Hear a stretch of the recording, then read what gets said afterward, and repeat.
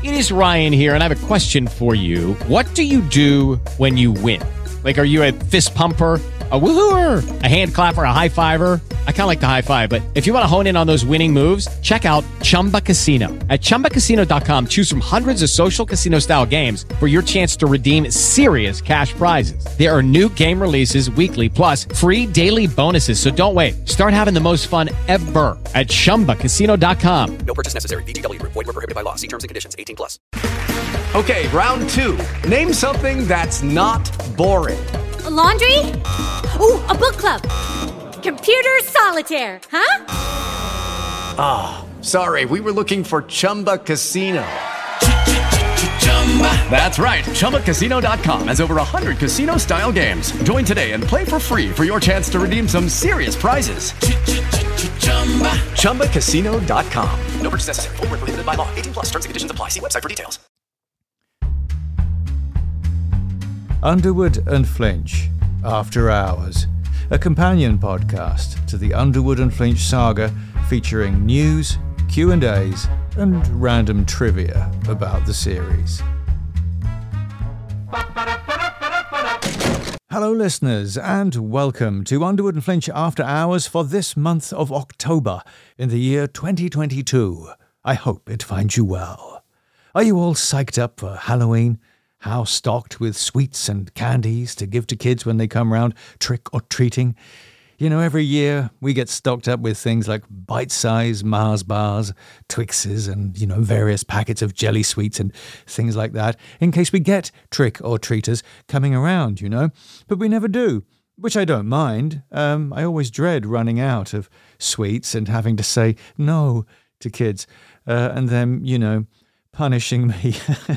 So I always buy too many sweets, even though year on year we never actually get any kids calling on us, which I also don't mind, because it means then that I have a justification for eating all those sweets myself, even though, things like Mars bars today are so intensely sweet that they almost hurt your teeth when you eat them, It's a tough job, but somebody has to do it. Either that or, just leave them in the cupboard till next year. Do they last that long? Chocolate bars and sweets and things? Can the sugar content preserve them for a whole year? I don't know. I'll never know, because whether they hurt my teeth or not, who can keep a bag of sweets lying around for longer than a few days? A week at most. Not me, that's for sure. But anyway, all that fat-making and tooth-rotting fun can wait for now, because now it's time for Underwood and Flinch After Hours. In this episode, I have a little something special for you. If you're listening to this in my free podcast feed, it's a brief but informative chat with the executive producer of the Underwood and Flinch television series. Ooh. Yes. Remember I said that Underwood and Flinch had been optioned for television? Well, we're a bit further along than that now. And alternatively, if you're listening at Patreon, it's a new and longer interview with the same gentleman, in which he shares, well, more than he did last time. But that's all to come later. First, it's time for another thrilling instalment of Questions and Answers, where you send in your questions for me about anything in the world of Underwood and Flinch, and my wife Pauline asks them right here, right now. Questions. Answers. Questions. Answers. Questions. Answers. Questions and answers. All right, so here we are in the Q&A part of the show with myself, Mike, obviously, and my lovely wife, Pauline. Hello, everyone. And so we have some questions sent in specifically for this part of the show from Ewan in Australia. And also a question that was just pitched at me on Facebook Messenger that I thought I'd put into the podcast because we only got 2 questions off Ewan. So, two's good. Two's good, but 3's better. Yeah, 3 is better. Yeah. Yeah. Okay. So do you want first question? Why not? Okay. So these are from Ewan, yeah? Okay, yeah. This is from Ewan, who's in Australia. Okay. He was a recent interview in the True Stories podcast. Yes, he was the interviewee about his mother. That was a good one. Yeah. Okay, so here's Ewan. So I'm just going to read this out. So it says, The saga of Underwood and Flinch and the world it exists in has its diehard fans deeply invested in the stories, the characters, the history, and every aspect of its world. Things you haven't written into the story can bring the listener to imagine, I wonder where that would have gone, or I wonder what happened to them, or I wonder what their backstory is. So, to the question. Fans often fill in gaps themselves to things that end in a story arc. Star Wars and Doctor Who are two examples that come to mind. Will you ever be interested in fan stories? Now, Jung goes on to say, now, I have no talent for this, but I bet some do. Spin-offs of characters before or after they were in the story, how they got involved. What do you think, Mike? So, to the specific question there, would you ever be interested in fan stories? No, I would not. It's not. I'm not a kind of. I'm not a kind of. I don't want to get involved in a sort of a talent contest. Like people send in stories, and you've got to decide who lives and who dies. Yeah, you know what I mean. And then to what end anyway? I think also the nature of your story is very different in things in Star Wars and Doctor Who because they're episodic. Yeah. You've got a kind of self-contained episode or a self-contained couple of episodes, but yours is a continuing saga. Yeah. So you can't really incorporate other people's ideas into that because the story is constantly progressing. It's like kind of someone, I'm not trying to say you're George R.R. Martin, but like say, for instance, if people were sending in George R.R. Martin, ideas for Game of Thrones, he's mapped that all out. He can't just chuck an idea in there because it's a continuing saga. Exactly. So it's the same thing with yours. It is. If you were doing a series of podcasts that were just one-off episodes, with a beginning, middle, end, that'd be fine. But and also, if people did send stories in, and I did, include them somewhere in like a podcast, and I put them in a collection of stories, they do then because I've done that. I've said, I've published it or I put it on a podcast. It's like saying this is sanctioned as canon. Yeah. Do you know what I mean? Yeah. This is approved as canon of the Underwood and Flinch saga, which it, as you say, it wouldn't be. Only what I write is part of it. Yeah. Do you see what I mean? Yes. I think you do, yeah. Yeah, I think it's the kind of thing, whatever by people writing fan fiction, and some of it might be really good, you can't kind of get involved in fan fiction. No, I think fan fiction, there's a place for it, and it's, in the realm of fandom. Yeah. Typically what tends to happen is, you can just, if you Google Twilight fan stories, you're going to find tons and tons of them out there. Indeed, 50 Shades of Grey started out as fan fiction. That's right, for Twilight, wasn't it? Yeah. Exactly, yeah. And that's it. You what's her name? Stephanie Meyer didn't get involved in that. Yeah. That just kind of went on in the fan universe. Yeah, where it kind of took on its own legs and off it scuttled or ran. And the author doesn't have anything to do with it. And so it would be for me. Yeah.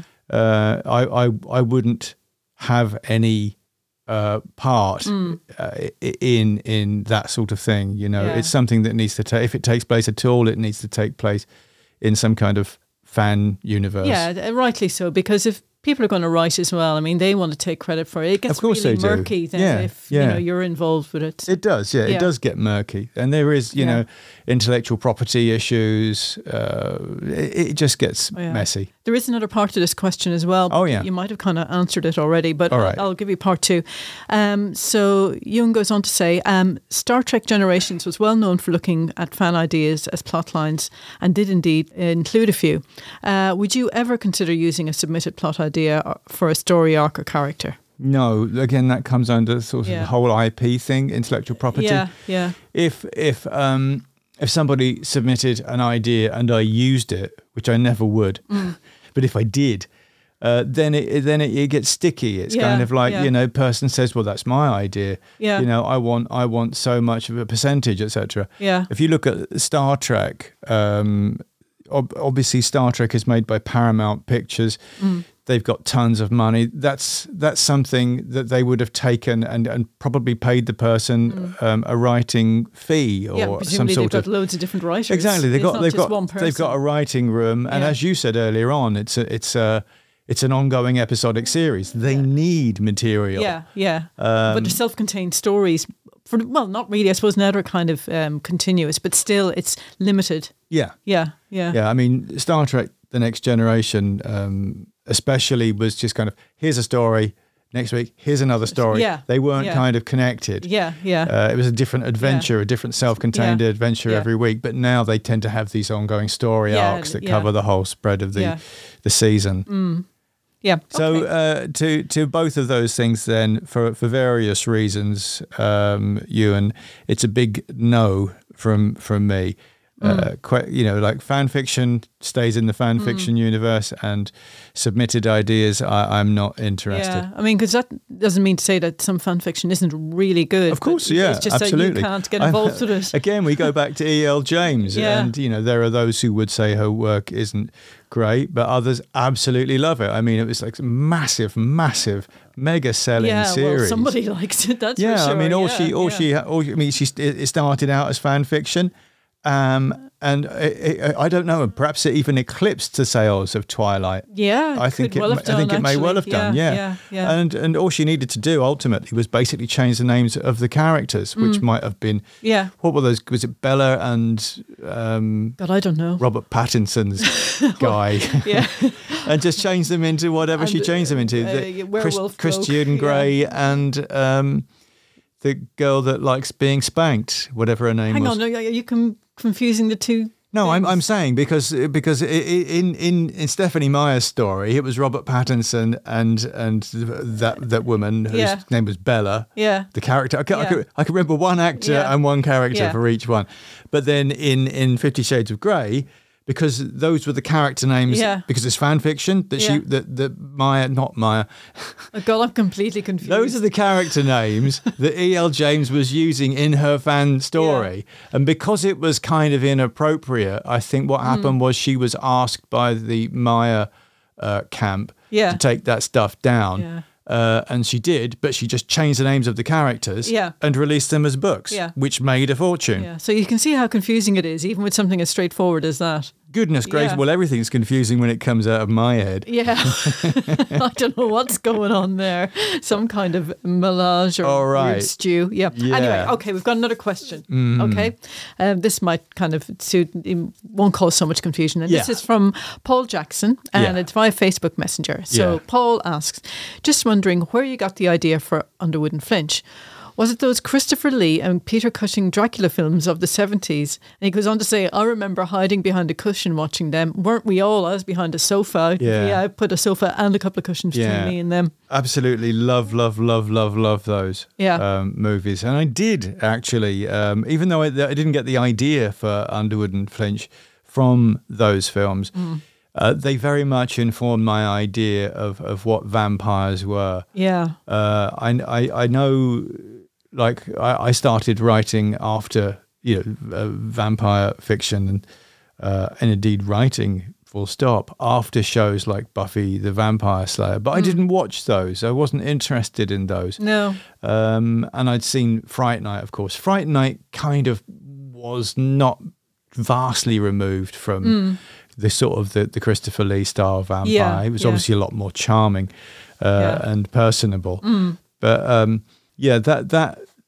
that kind of, I never sort of went down any sort of teen route, or any of those kind of vampires. I always, in my head, a vampire was always Christopher Lee or Barlow in the 79 version of Salem's Lot, or the guy in Fright Night. Those adult kind of vampire stories were always the stories, and Near Dark as well, of course. Those are the kind of vampires that were in my head when I came to write. Yeah.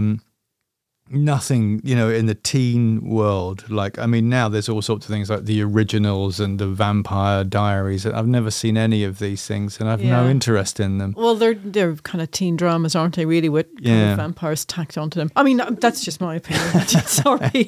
Maybe other people love them. Not that there's anything wrong with that. Yeah, no, there isn't anything wrong with it. It's just not I'm my just thing, saying. But no. As a rather mature woman. Yeah. The idea for Underwood and Flinch came, I've talked about this before, so I'll just do it very quickly. The idea came from when we were living in Spain, and we were living in a little village in Cadiz, in the sort of the province of Cadiz in Spain, And I just as a kind of a joke, really, I started.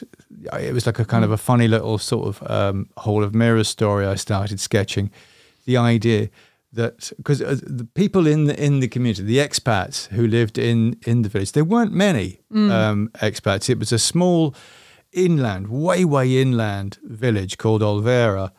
And there were some expats there, weren't there? Yes, there were, yeah. And they tended to hang out together. They tended to cluster together in bars and pubs. And we were introduced to some people on one occasion at a sort of little soiree.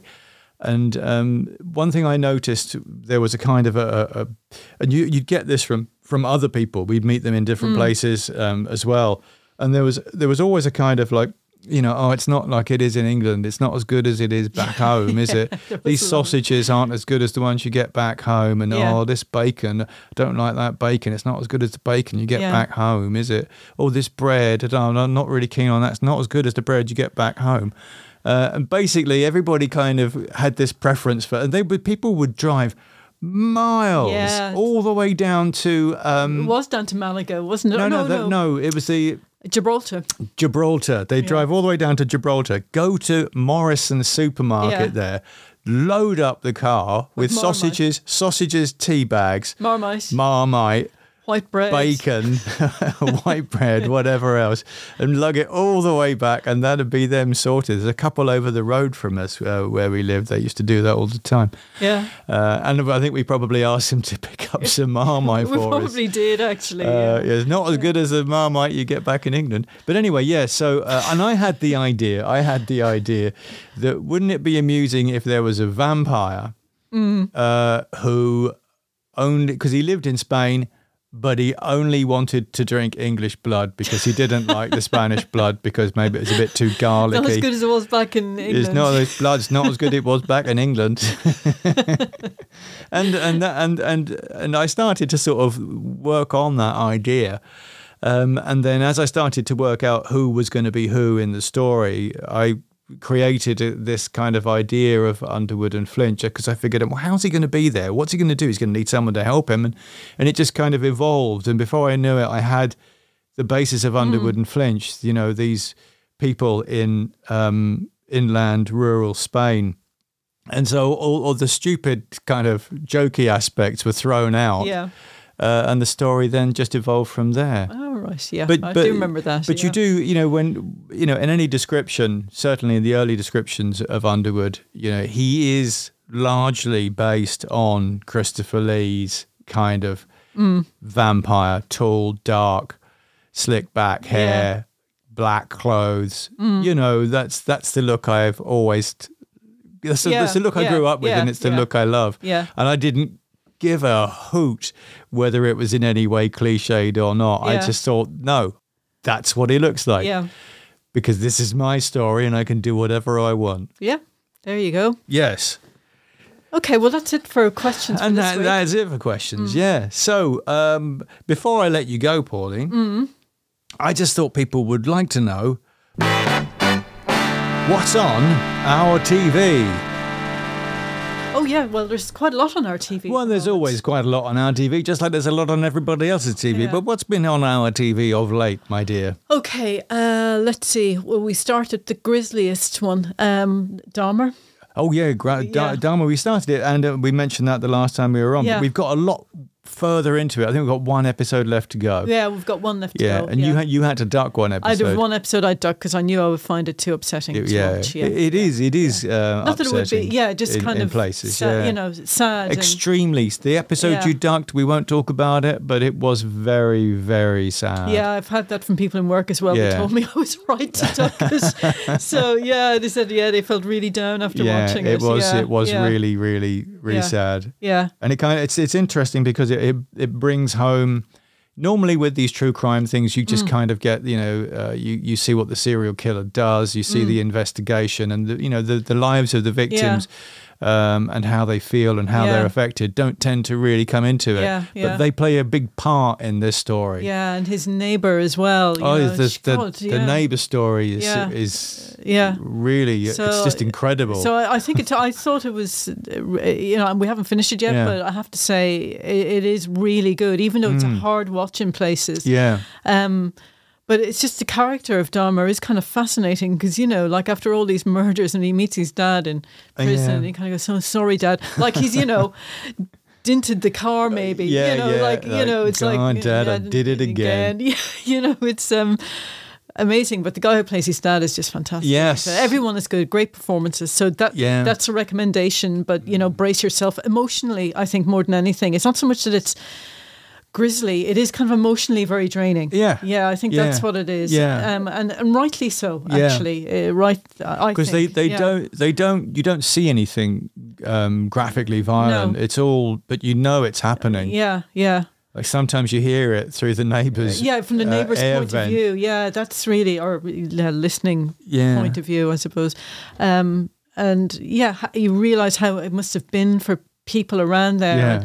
How the police did nothing, and it's all about it's all about the local politics and stuff as well of who gets listened to and who doesn't. And who gets away with stuff and who doesn't. Like if he'd been a different demographic, Dahmer, he would have been caught long before this. But likewise his victims, if he'd been preying on people in a different neighborhood, people of a different color.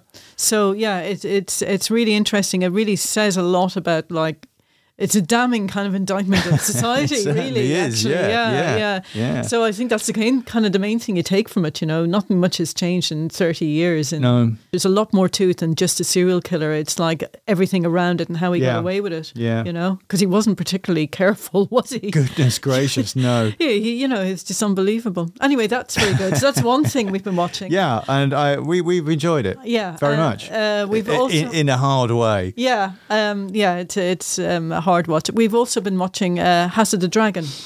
Oh yeah, we watched that, didn't we? And I enjoyed it. The only thing I did not enjoy was that the notoriously dark episode. Oh yeah, you couldn't see anything. No, it was. I mean, we're talking of Hammer movies. Back in the day, they used to do a thing called Day for Night.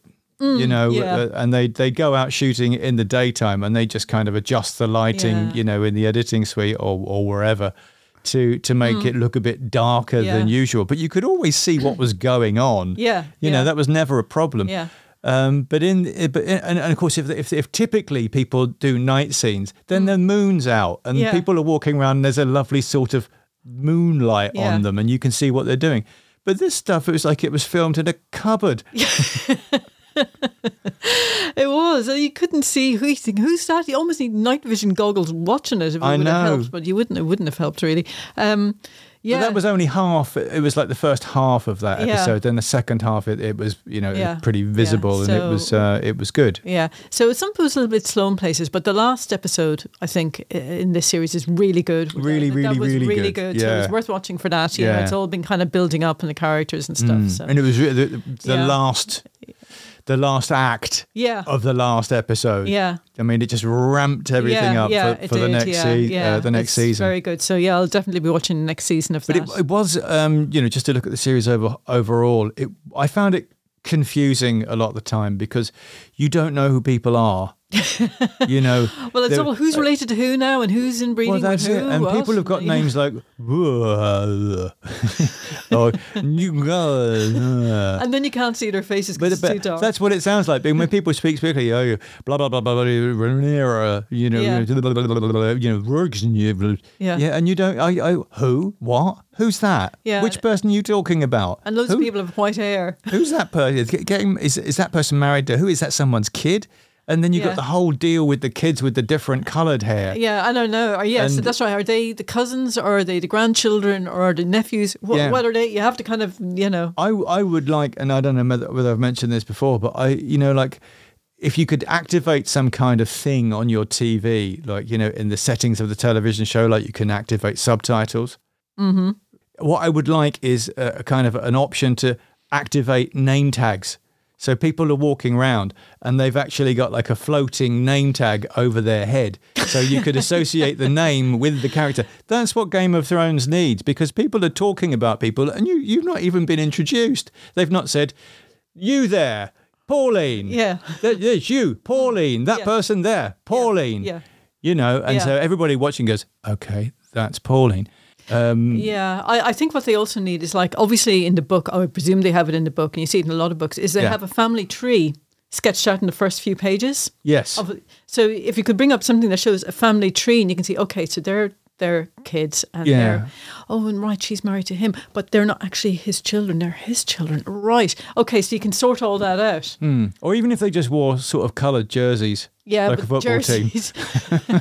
Yeah, that's not very medieval looking. It's not, no. You know, maybe an armband. Ye old armbands, maybe. Green armband, red armband, and so on. But okay, well, we muddled through and we got to the end and we kind of know who's who. And we'll have to watch the whole series all over again, I'm sure, by the time series 2 starts. By the time series 2 starts, because great you won't Scott. know who anyone is anymore. Definitely. I mean, if I can't remember the names of the characters now, I'm certainly not going to remember the names of them in a year's time. Yeah. So, we'll definitely have to watch that one again. Yeah. And that then, I think 2 shows is enough. That brings us to the end of this exciting episode of What's On My TV. And so I'll let you go, Pauline. I know you've got dogs to walk. Yes, I do have dogs to walk. And we're going to get very muddy because everywhere is very muddy at the moment because there's been lots of wind and rain. So I'm not looking forward to cleaning them when I come back. Because they don't like being cleaned. They don't like being cleaned. No, it's almost especially when you bring the scrubbing brush and the cold water, you know. Well, I don't scrub them. Domestos in it. I don't do that. Listeners. No, I know. So we'll leave it there. Thank you very much, Pauline. Oh, thank you. And nice to speak to everybody. All right. Okay. Bye. Bye. And so there we are, my friends. My thanks to Pauline as ever, and also to Ewan and Paul for sending in those questions. And if you have any questions relating to anything Underwood and Flinch, or indeed for that matter, any of my stories or podcasts at all, then do please email them to me at the address mike@mikebennetauthor.com, and Pauline will read them on the show. Or if you'd like to record a question yourself and send it in, you know, as an audio file, you can do that too. Just add it as an attachment to your email, and then you can be on the show in person. Oh, that'd be nice. Yes, indeed. So, coming up then, after this brief break, I have that interview I promised with the executive producer of the possible, not definite, but possible, Underwood and Flinch television series. So, stay tuned, and I'll be right back.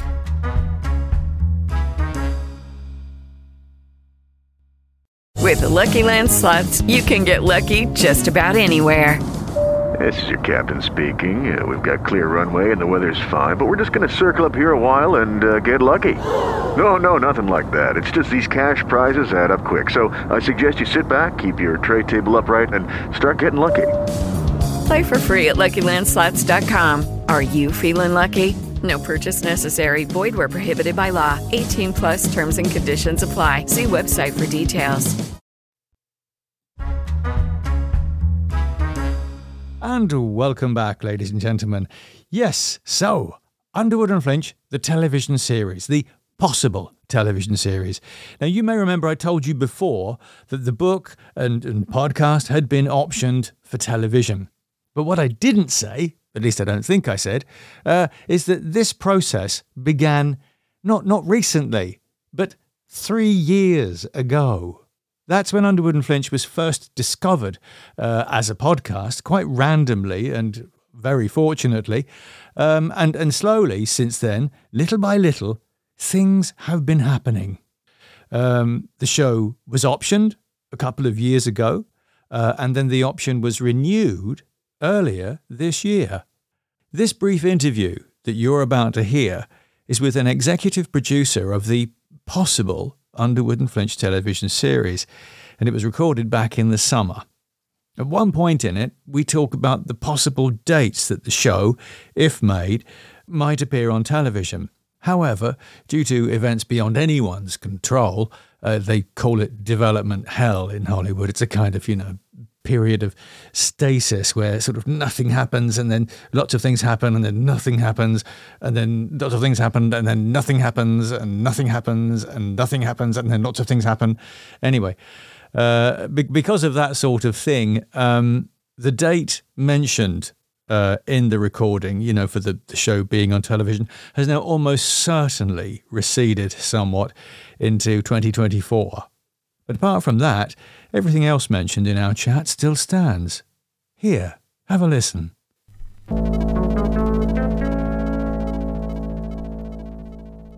So, listeners, here I am with one of, if not the only, producer of the Underwood and Flinch television series at present. I'm not going to tell you his name. He's strictly shrouded in secrecy, but we'll just call him Mr. Producer. Hello, Mr. Producer. Hello, Mike. How are you? I'm good. How are you doing? Oh, I'm great.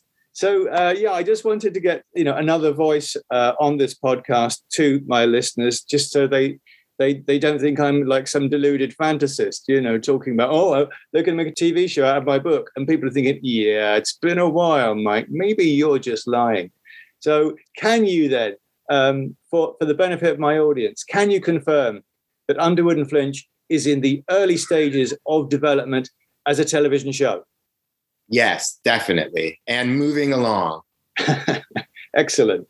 Can you confirm that the companies involved are significant and that the actors currently attached are somewhat famous? Yes, absolutely. We're all very excited about the companies that are involved and the people who are involved, who I hope will excite your audience when we get to reveal it. Fantastic. And one more question, and this is like, how long is a piece of string? Based on your experience with bringing shows from the inception of the show to the process of actually being on TV, because this is what I get asked all the time, when do you imagine we might actually see Underwood and Flinch on television? Possibly. It could be end of 2023. It's sort of once we sell it to one of the buyers, whether that's a platform or a network or whatever, kind of their scheduling will determine that, because they may want it at a certain time or not until a certain time. So it's hard to entirely predict. Sure. But yeah, I mean, that's our goal. And judging based on where we are right now with the package, yes, I should think so. All right. I mean, obviously that can change. Everything can change. Yes, everything can change. The whole thing could fall through for all anybody knows. It's in the hopefully not. Hopefully not. All right. So now, Mr. Producer, I know you have to go because you've got a very busy day ahead of you. So I'll let you go. But thank you so much for talking to us today.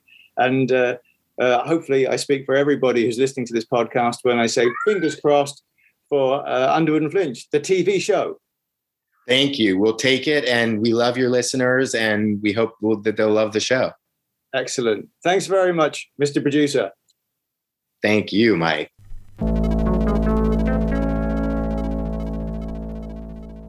And so, there you have it, listeners. Underwood and Flinch may become a television series. But as I said in the lead into the interview, if it does get made, it's not going to be on your televisions till most likely 2024 at the earliest.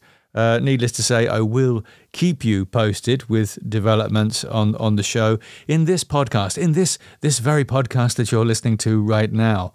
Although, saying that, if you'd like to get the news fresh off the press, hot off the press, as soon as it happens, then you might want to consider signing up to my Patreon campaign, whatever you want to call it, because patrons get the scoop on news, TV news, as soon as it happens. Like this interview you've just listened to, they listened to this way back in the summer. And there is a new interview with the producer that goes into a little bit more detail and is kind of obviously more current in the Patreon edition of this podcast. It's a slightly different edition. It's longer. It's got the longer interview in it. And you can find that, obviously, at my Patreon, along with lots and lots of episodes of Underwood and Flinch that you haven't heard yet. Just Google Mike Bennett Patreon, and you should find me pretty easily. But if you can't for some reason, then go to Patreon itself, and it's patreon.com/Mike Bennett. Oh, and as I've mentioned before, it's always best to sign up at the beginning of the month rather than in the middle or at the end, because if you do that, you get a whole month of listening. You know, the Patreon charge you at the start of the month, at the start of every month. So, you know, when you join up, you get charged for the month you join up in. So if you join up at the beginning of the month, then, you know, you get the whole month's listening for your $3 or local currency equivalent. But anyway, just to move on from that, if you are a bit skint at the moment, or you just can't be bothered doing that, don't worry. That interview with the producer will come onto this free podcast in a few months' time. So do stay subscribed, won't you? But anyway, that's all we have time for on this episode of Underwood and Flinch After Hours, my friends. My thanks to Pauline and to Mr. Producer for being my guests on the show, and of course, as always, my thanks to you for listening. I hope you've enjoyed it and that you will be back again next month for more. But until then, when the moon rises again over Underwood and Flinch After Hours, take care and farewell. The music you're listening to is Rollin' at 5 by Kevin MacLeod. To find out more, visit incomptech.com. Links in the show notes for this episode at mikebennetauthor.com.